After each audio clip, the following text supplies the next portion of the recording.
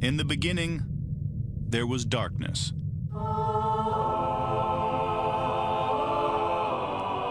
Then, there was Paul Brown. Paul Brown transformed the game. Hello, Paul Brown here. Welcome to the first ever International Browns podcast. London calling to the faraway towns. Now war is declared and battle come down. Good morning, Cleveland. Good morning, London. We're here with my co-host, Jack Duffin. Jack, how are you, buddy? I'm good. Loving life. Everything's going well. Browns undefeated in the preseason. East Thurrock, my local non-league football team, top of the league. What could be any better than that? Well, it's game day for us. Chelsea versus Man United. Zane Gonzalez versus Greg Joseph in a Kickers fan EPL battle today. Yeah, you'll have to tweet them both and get a little bit of a rivalry going on. Good point, mate. I might do that straight away now, actually. But first of all, Jack, I'm really keen to get your view on a couple of things, which is obviously Duke Johnson and the game on Thursday. And then I think we're going to go through and look at our predictions. It's probably 3-4 weeks away now till the 53-man roster gets broken down. And it'd be good to start actually looking at that and who we actually see making the roster. Yeah, it's going to be an interesting one in terms of the roster. But what one do you want to start with? Shall I go with my Duke takes or shall I go with the game? Duke, we got rid of Duke first, so shall I start on that one? No, we're not a normal show. We do things different here. So let's go with the game first. That excites me more. So the game first. The key thing was that first drive.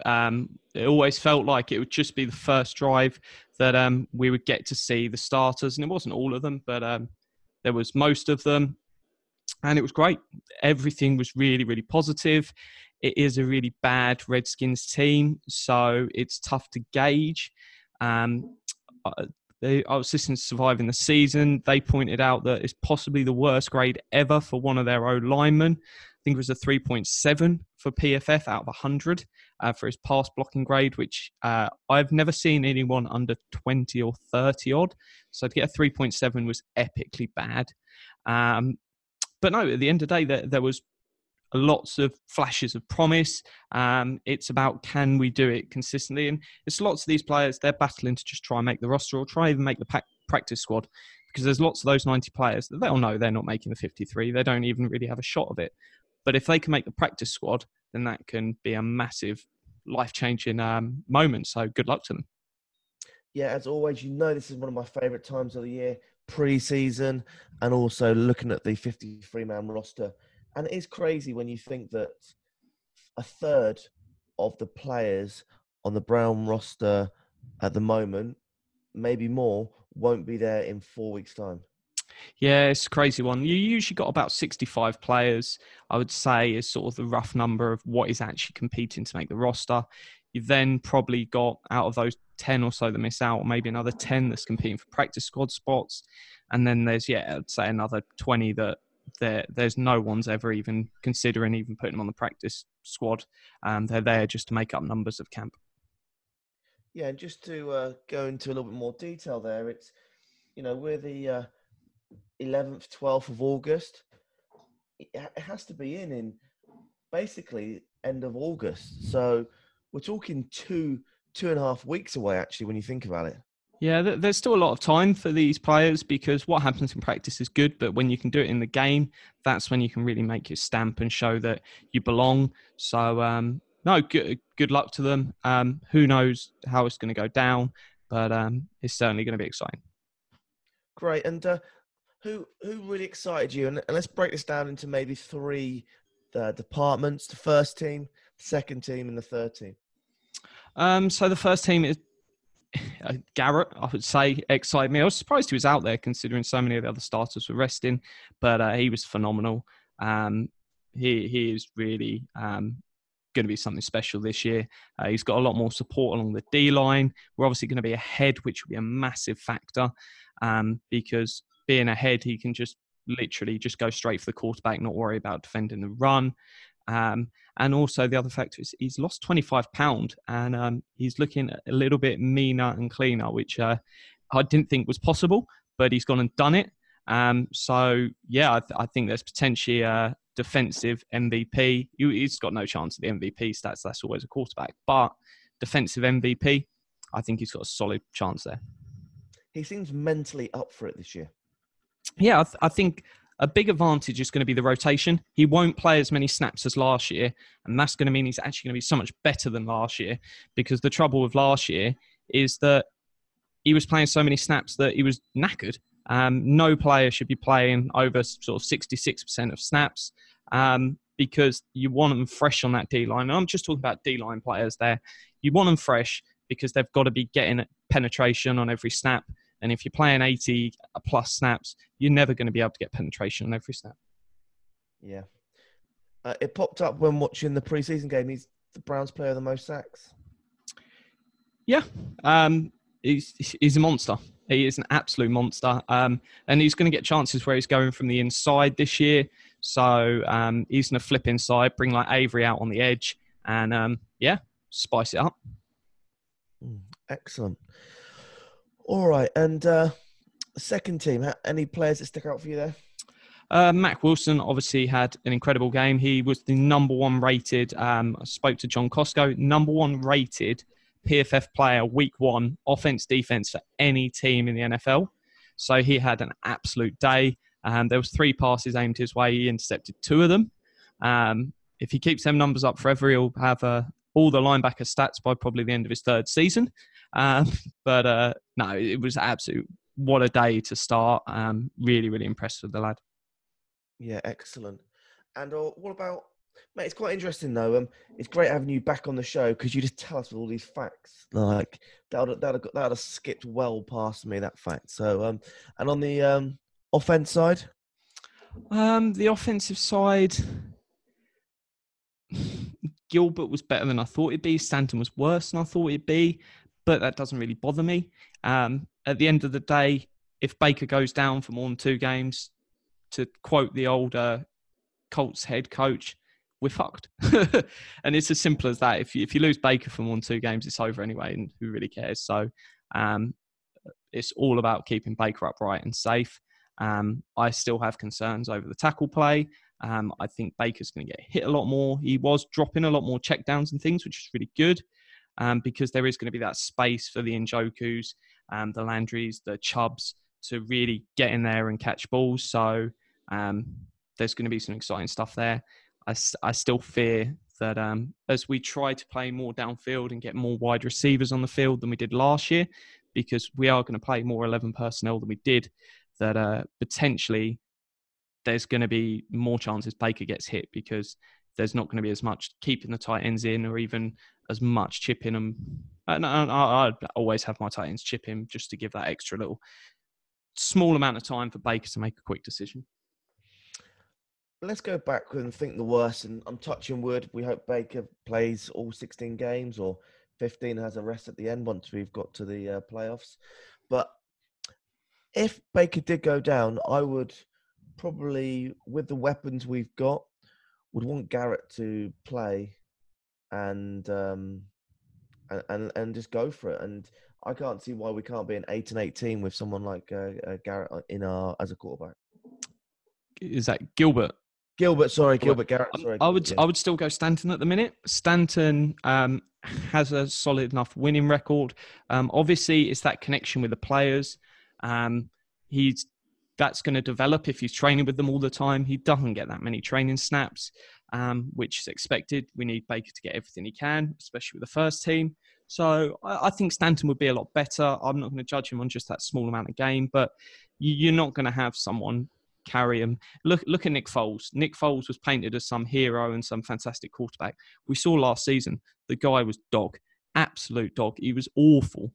I wouldn't even want him as a backup quarterback on my team based on his performances in the preseason last year. He couldn't throw to save his life. So that was a lot of luck. There's a lot of hype around what a backup quarterback can do for you. Nah. Unless you've got a load of excess sort of first-round picks because you went sashy on it, then by all means pick up a second quarterback and have a rookie quarterback floating around as well.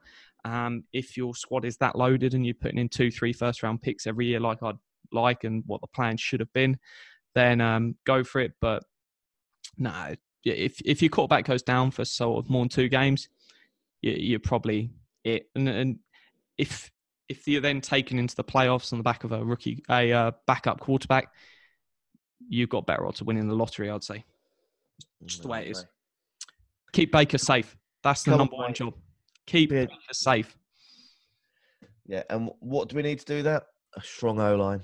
Yeah, I think the middle of the O-line's great.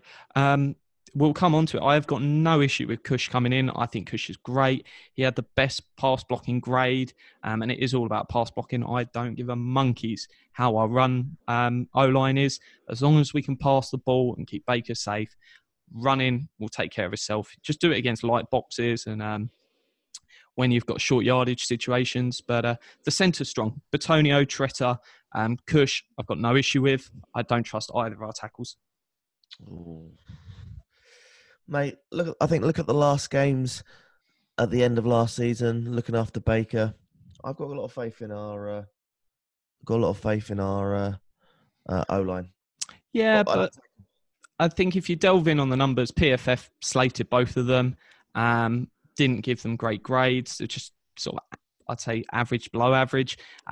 We were putting in a lot of tight end sets, and we're not going to be running as much 2 tight ends because we're not going to be benching Landry for lots of snaps to put OBJ and Higgins out there. It's just not going to happen. So we're going to have more 3 wide receiver sets. We're going to have 4 wide receiver sets, no doubt, especially when Callaway's back. So we're not going to be blocking and playing the way we were. We're going to have a lot more times when we're going to go big, which is going to be exciting, but that's going to leave Baker slightly more exposed than the second half of last season. Now, the real deep third team, Browns. What player stood out for you? I don't know if anyone really stood out for me. I don't really remember a moment when I went, yeah, that guy was really, really good. There was a few of them that had odd little flashes, but nothing. I'm going to just shrug my shoulders and say I need to see more on all of them. I didn't really see anyone in the third lot that made me go, wow, that's someone that's going to be a game changer and will make the roster. For me, it was the Deveron Lawrence, defensive tackle, depth there. Someone that I've been moaning about all summer that I don't reckon we've got enough depth there, but someone like him, I think we traded for a 7th round from the Packers, and he's looking really good. So he's one person, and obviously the man in Hollywood at the moment, Damien Giuseppe. We can talk about him a bit later on, but yeah, I want to know, do you think he's going to get to the roster? And yeah, maybe we move on to that. I think touch on him now, just because he obviously deserves, because it's been so much in the news, more of a longer discussion than some of the other players. I would be shocked if he makes the roster. The only, I'll put a slight caveat on that. Callaway's obviously going to miss the first 4 weeks on the roster. So there'll be sort of, you carry 6 wide receivers. It's the average in the NFL. Looking over the last 3 years, the average is 5.7. So work on the basis we're carrying 6. We're obviously going to have that 7th wide receiver on there for 4 weeks while Callaway comes back. So he could sneak in there. It's effectively an extra wide receiver. But in terms of making the 53 once you include Callaway, I just can't see it. For me, just you've got a 45-man active game day roster. Do you take a player that it just does punt returns? No. It's just you need to be able to fill another position hole. I think he's got a cracking chance of making the practice squad this year, with the hope that he can develop his wide receiver game across this season and then next year have a real shot at getting 5th or 6th wide receiver. Unless he's going to show a massive promise in the special teams angle, which I'm not sure he can, other than his returning. I don't think it's going to happen, but I really think he's got a fantastic shot of making the practice squad, with the hope over the next year they can develop his wide receiver play. And it's something I think he knows as well. If you read any of his pieces, he's been begging his coaches for a long time to teach him and building his wide receiver game. If you're just a punt returner, for me, you're never going to make the 45-man roster, so why would you be on the 53-man roster? And that's unfortunately just the way the game works. Yeah, really good point, Jack. But let's park the offense roster right now, and let's talk about two things. What is your views on Duke Johnson? So I was shocked we got that much. I think it's a fantastic trade in terms of the value. It's a fourth, increasing to a third. I believe the clause is he's got to be on the active roster for 10 weeks of the season, which I think is incredibly doable. I think it's a cracking deal. If we'd have got a fifth and it potentially increased to a fourth, I would have said that's probably fair value. To get a fourth increase into a third is brilliant. I don't know if we've taken advantage just because they don't have a GM and everything's a bit up in the air. I think Bill O'Brien's been a bit desperate just because his job might be on the line if they have a bad season. There's a lot of promise there, but they're coming to the end of the Deshaun Watson rookie era. And once that ends, then suddenly you have to pay him a lot of money and your team gets worse. They haven't got an O-line, and that really needs to be addressed. So I'm happy we got what we got from him. I think it was a very disappointing episode from the start. It all went wrong at the Kareem Hunt press conference when the final question, he was asked about Duke Johnson. He basically just threw him under the bus and said, what was the line? It was like something... he's not surplus to requirements yet, or he's not expendable yet, or whatever the line was. There was no need to do it publicly. By all means, every player knows there's moves to trade and sign players and other stuff behind the scenes. It's just not doing it publicly, because you can email the other 31 GMs in the league and you can have a chat and they might leak out the rumours. You just don't do it in a front-facing press conference and throw someone under the bus. It's just not a good way to behave. There's been reports over the last sort of 5, 6, 7 years that it is the way Dorsey operates. Kevin Zeitler was traded and he basically found out on social media. That's not good. It's not the way you should be doing business. It's not a way you attract free agents. We've seen that there's been several free agents we've tried to sign and they haven't signed for Cleveland. Is that a factor? No one knows. But I would hope that we move to a more professional way that shows the players the true respect they deserve. Yes, they're all pieces and they can be traded at any point. That's part of the NFL, but there's no need to treat people like dirt. So good luck to Duke Johnson. I question whether he should have ever been re-signed. He was just off sort of top 10 running back contracts last year, which is overpaying for a player that we couldn't really work out where he is in the offense. I would never give anything other than a basement deal to a veteran running back. Enjoy them for the first 4 years and you let them walk. I'll be disappointed if we sign Kareem Hunt or we sign Chubb to an extension. Enjoy their rookie years and let them hit free agency, because anytime you sign a running back to a veteran deal, you're going to get mugged off 2, 3 years, 4 years down the line, because running back mortality rate, there's a brilliant article on it where did Mark Schofield used to write or currently writes. It will come back to me, but there's a brilliant, if you Google just running back mortality rate, there's a brilliant article. By the age of about 28, they're generally on the sharp decline. So don't pay them, enjoy their rookie years and move on, because there's so many good running backs that they're so easily replaceable. It's not the fact that running backs are so bad, it's running backs, there's so many good ones that you can just chip them into and bring in a new one and everything just works. Look, is it Philip Lindsay? Philip Lindsay, yes, another fantastic example. Ito Smith. There's loads of them. Yeah, okay, great. All right, and the last 30-second headlines view on Antonio Callaway. It's not a surprise. I'd really, really recommend the podcast that it was yesterday or the day before from Surviving the Season. I learned a lot in that, talking about how the drug policy works. And this obviously isn't the second time that Callaway's been caught since he's been in the league. He would have had the diluted sample at the combine, and then I think he must have had something in between since then, if it is just weed. Those guys broke it down, did some really, really good work. But this is not a surprise. We discussed it on like one of our first ever shows. We were discussing how long it's going to be till he gets banned.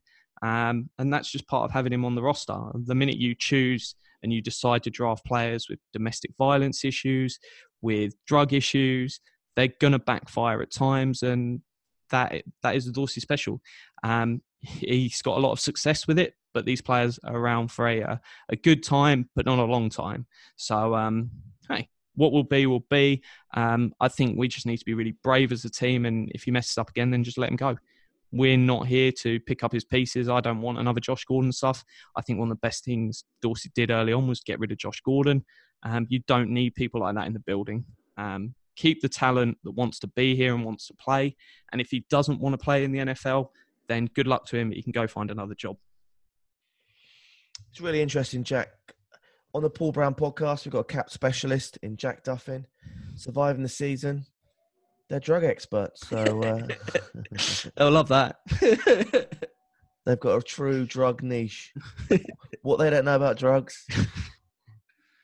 The number one Drug Browns podcast, surviving the season. No, so yeah, man, I'm gonna go for a run in a minute. I'll listen to their podcast and learn everything I need to know about drugs, and go from there. Callaway for myself, real shame.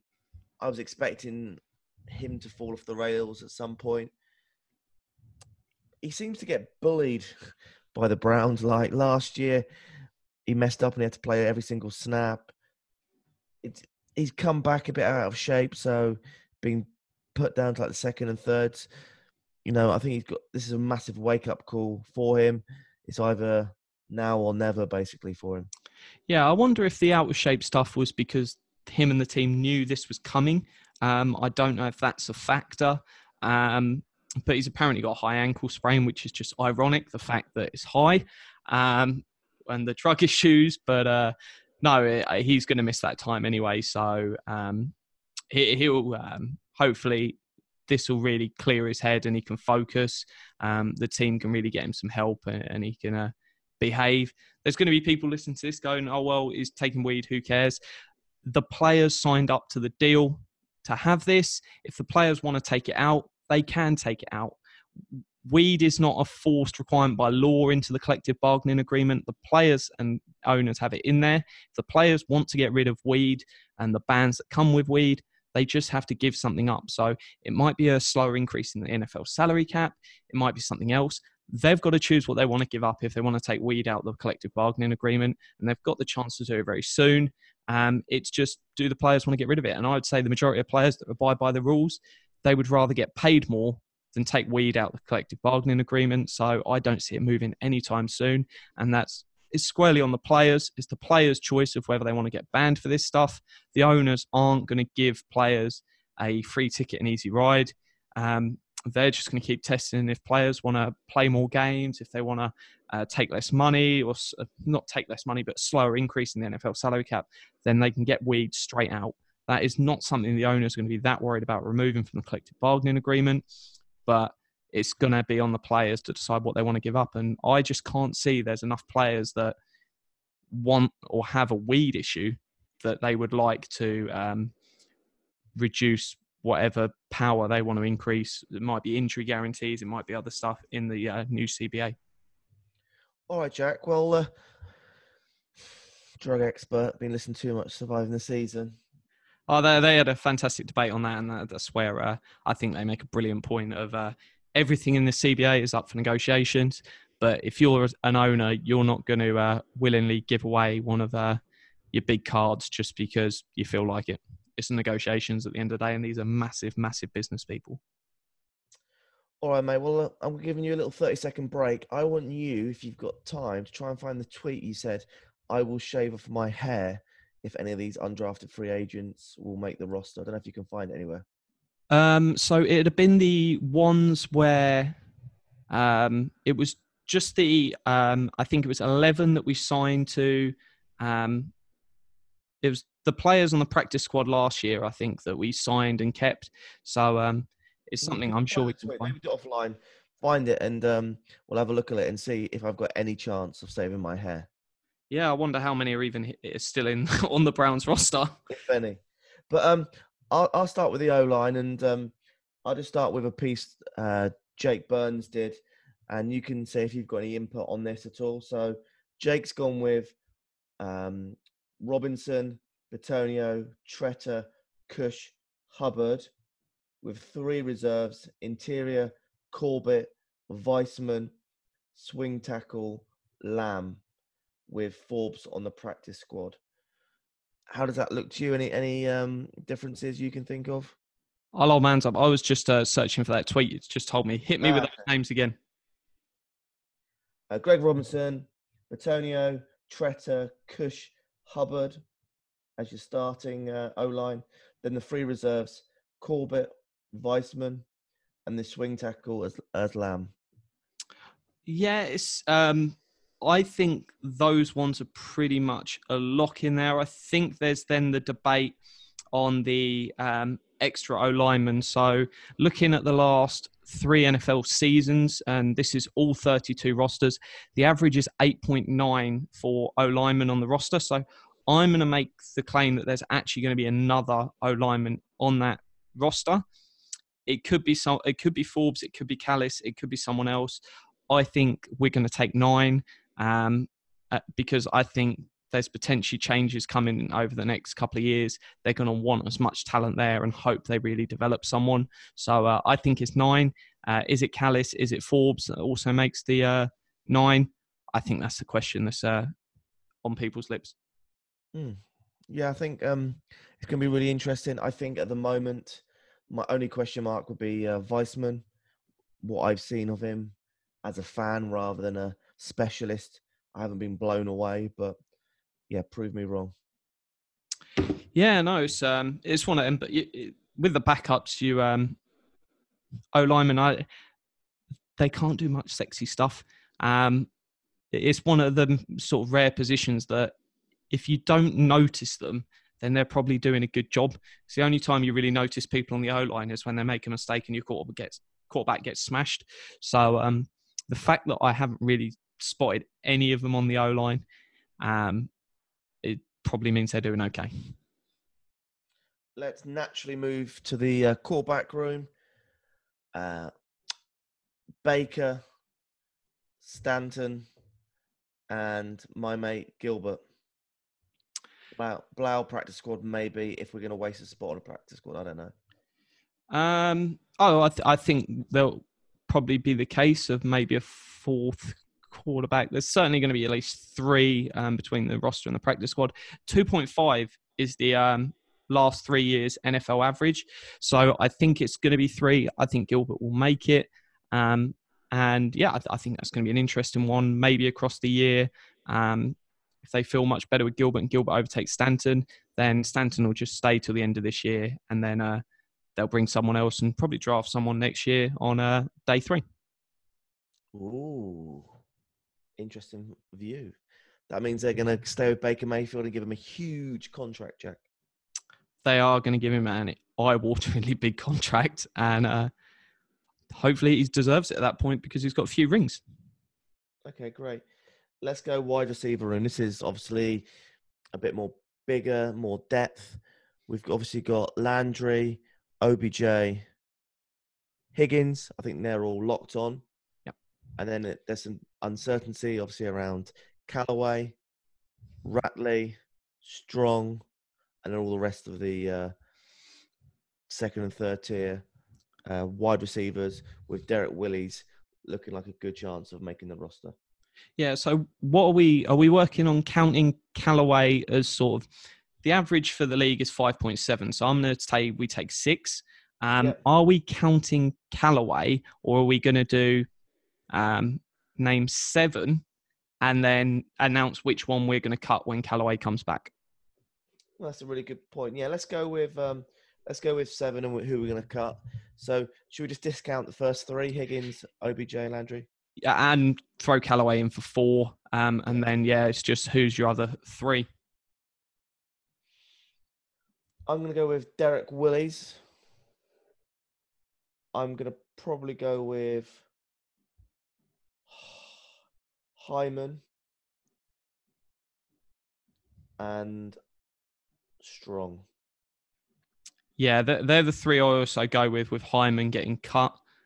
Because I think it's Willis, I would say at the moment, is our 4th wide receiver with Callaway now suspended, and then Strong comes in next. And I think it's basically between them, sort of Montgomery, Ratley, Hyman, Baker, Between them four, who can do most on special teams? If any of them can be special teams aces of sort of getting down the field quick, tackling well, then they stand a really good shot. Do you think there's any benefit of not taking Strom because he's more expensive, more experience, and then taking maybe a younger wide receiver to save a little bit of cap, or maybe for potential further trade value? I don't know. I don't think you're really going to get any trade value for any of them, but in terms of cap, I think it's so small that if you think you can get something out of Strong, and there was a lot of promise around Strong, was it 2 years ago? But he's had a lot of injuries, so we might never really see anything from him. But I think it's one of them that they're willing to take a punt. I'm just trying to find out what his deal is. His deal was only 720,000, so the amount of cap saving between them is negligible.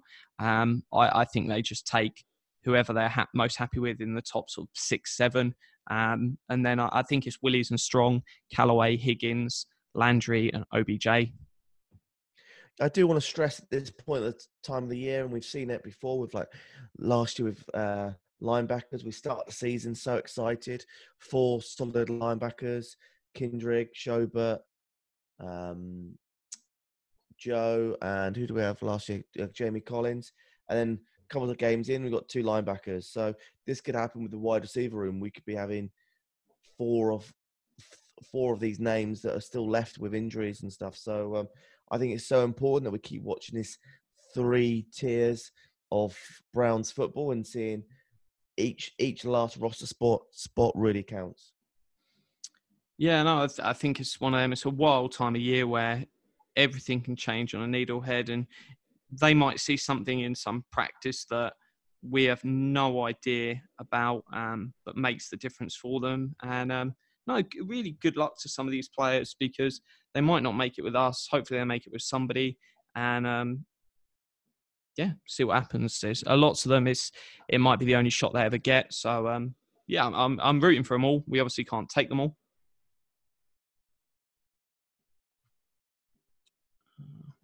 Yeah, it's a really good point. We can't take them all. So, and like I said at the start of the show, a third of them have to go.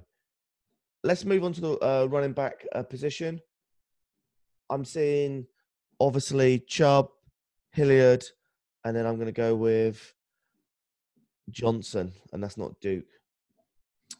Yeah, it's an interesting one. So 4.4 is the average, but I can't see us taking any more than that. I'm going to throw in Orson Charles. I haven't really seen much of any of them in pre-season, but I'm going to drop him in as fullback because he's the only one on the depth chart. But we did sign someone, I think 2 days ago, who is a fullback.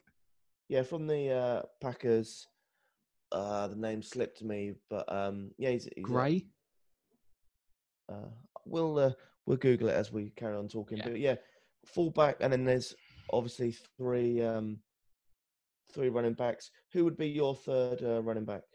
It's well, I think Johnson is the most likely to take it, and then he's gone as soon as Kareem Hunt then comes back.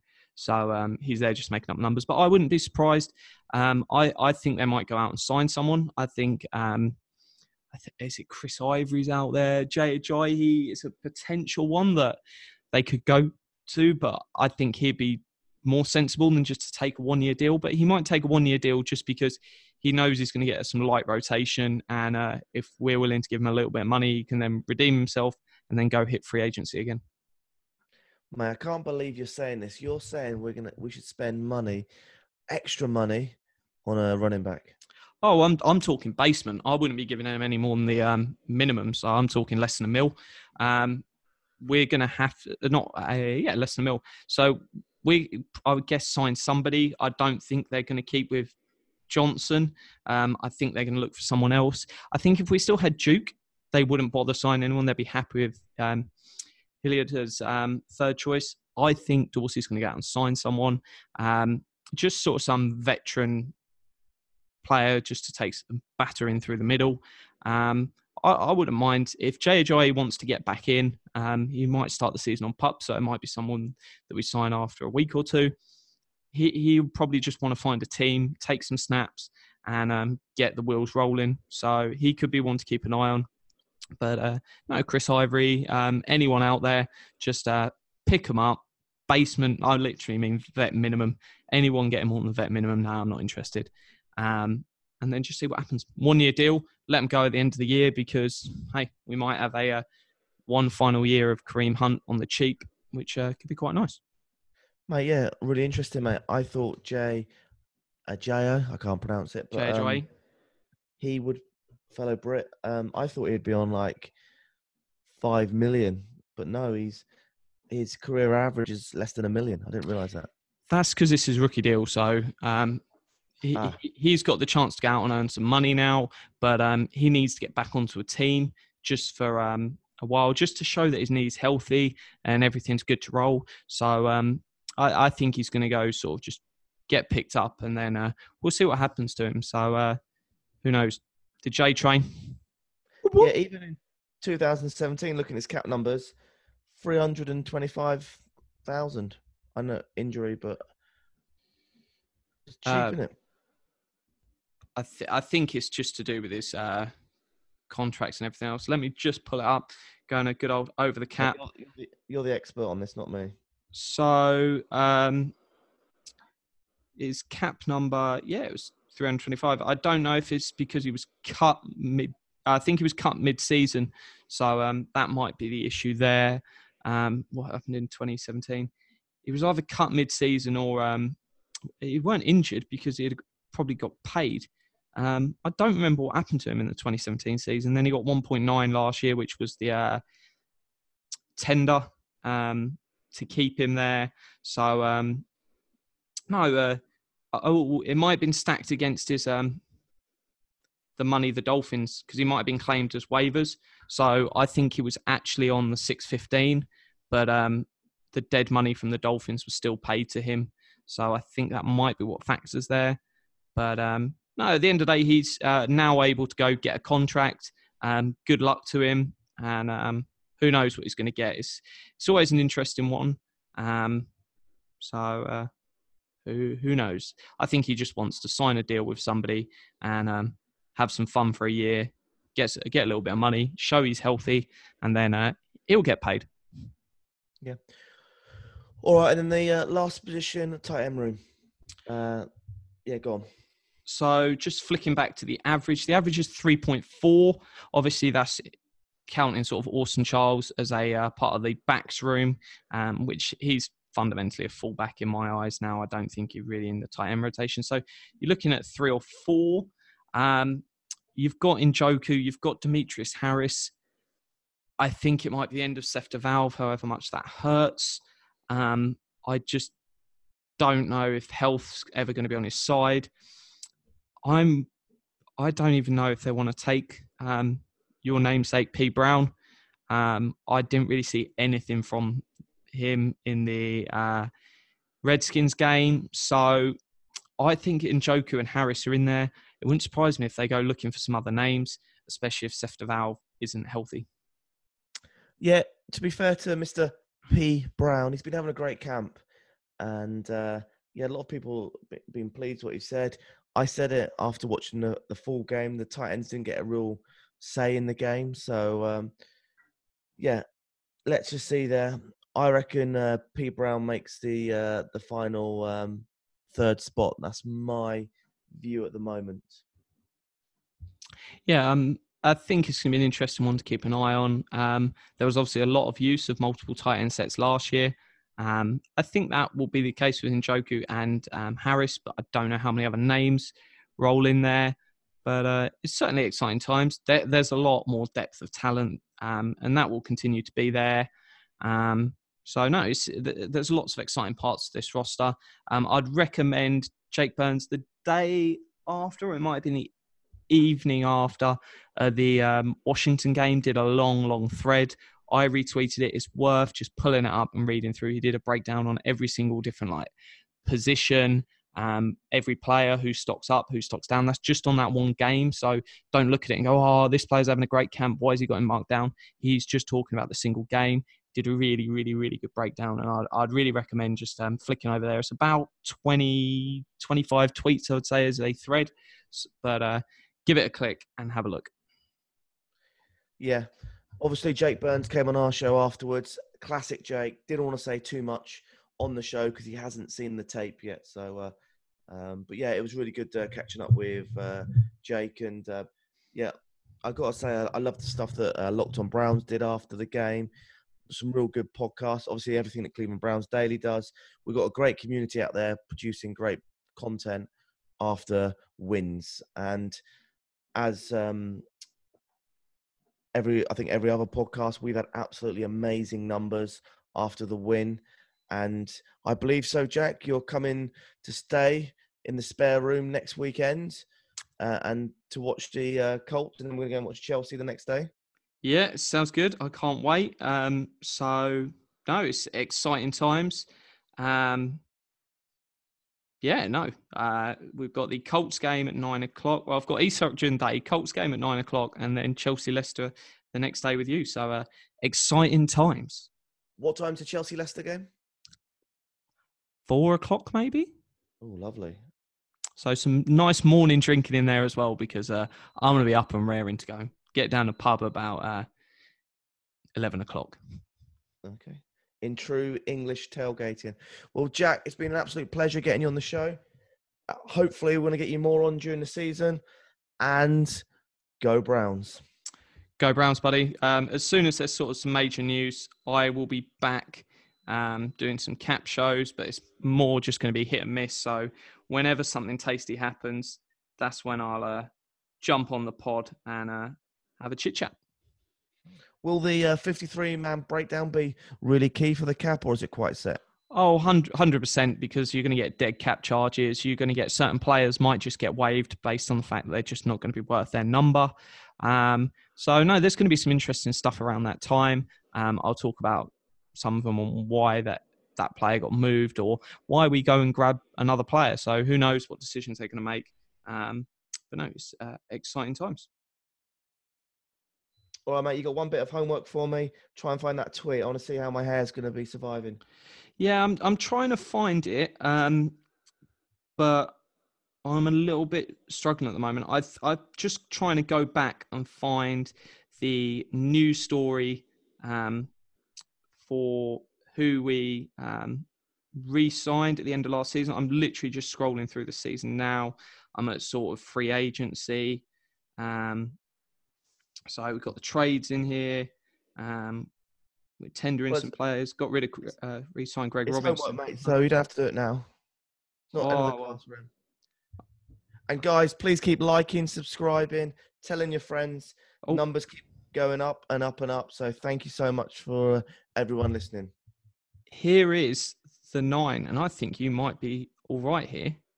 So the 9 players to reserve/futures list is Daniel Ukali on the D-line, O-line Kyle Friend, DB Robert Jackson, running back Devontae Mays, DB Lenny Pipkins, O-line Brad Seaton, DB Tinky Sanko, wide receiver Daniel Williams. So I think we can agree none of them are going to make it, but you might have one hero coming to your rescue. D lineman Devaro Lawrence. Ooh. Is the bet just purely my hair or your hair either? Oh, my hair's already going, so let's just bet your hair. All right, excellent. There's a chance I may win a bet. But no, it's basically just Devaro Lawrence. I would say everyone else is gone. But no, just said the week 1 game roster. So if any of them make them on the first day but then get waived, it's got to be on the roster for week 1 of the season. Do they have to be part of the 45 or can they just be on the... No, just on the 53 because it's just that some of those players might get kept and then within a day we pick up a wave player and get rid of them. So on week 1 of the season, are they on the 53-man roster? And I think you're in for a winner. Pending injuries. Well, guys, thank you very much. A 45-minute podcast on a Sunday for your ears. It's been an absolute pleasure. Go Browns. Go Browns.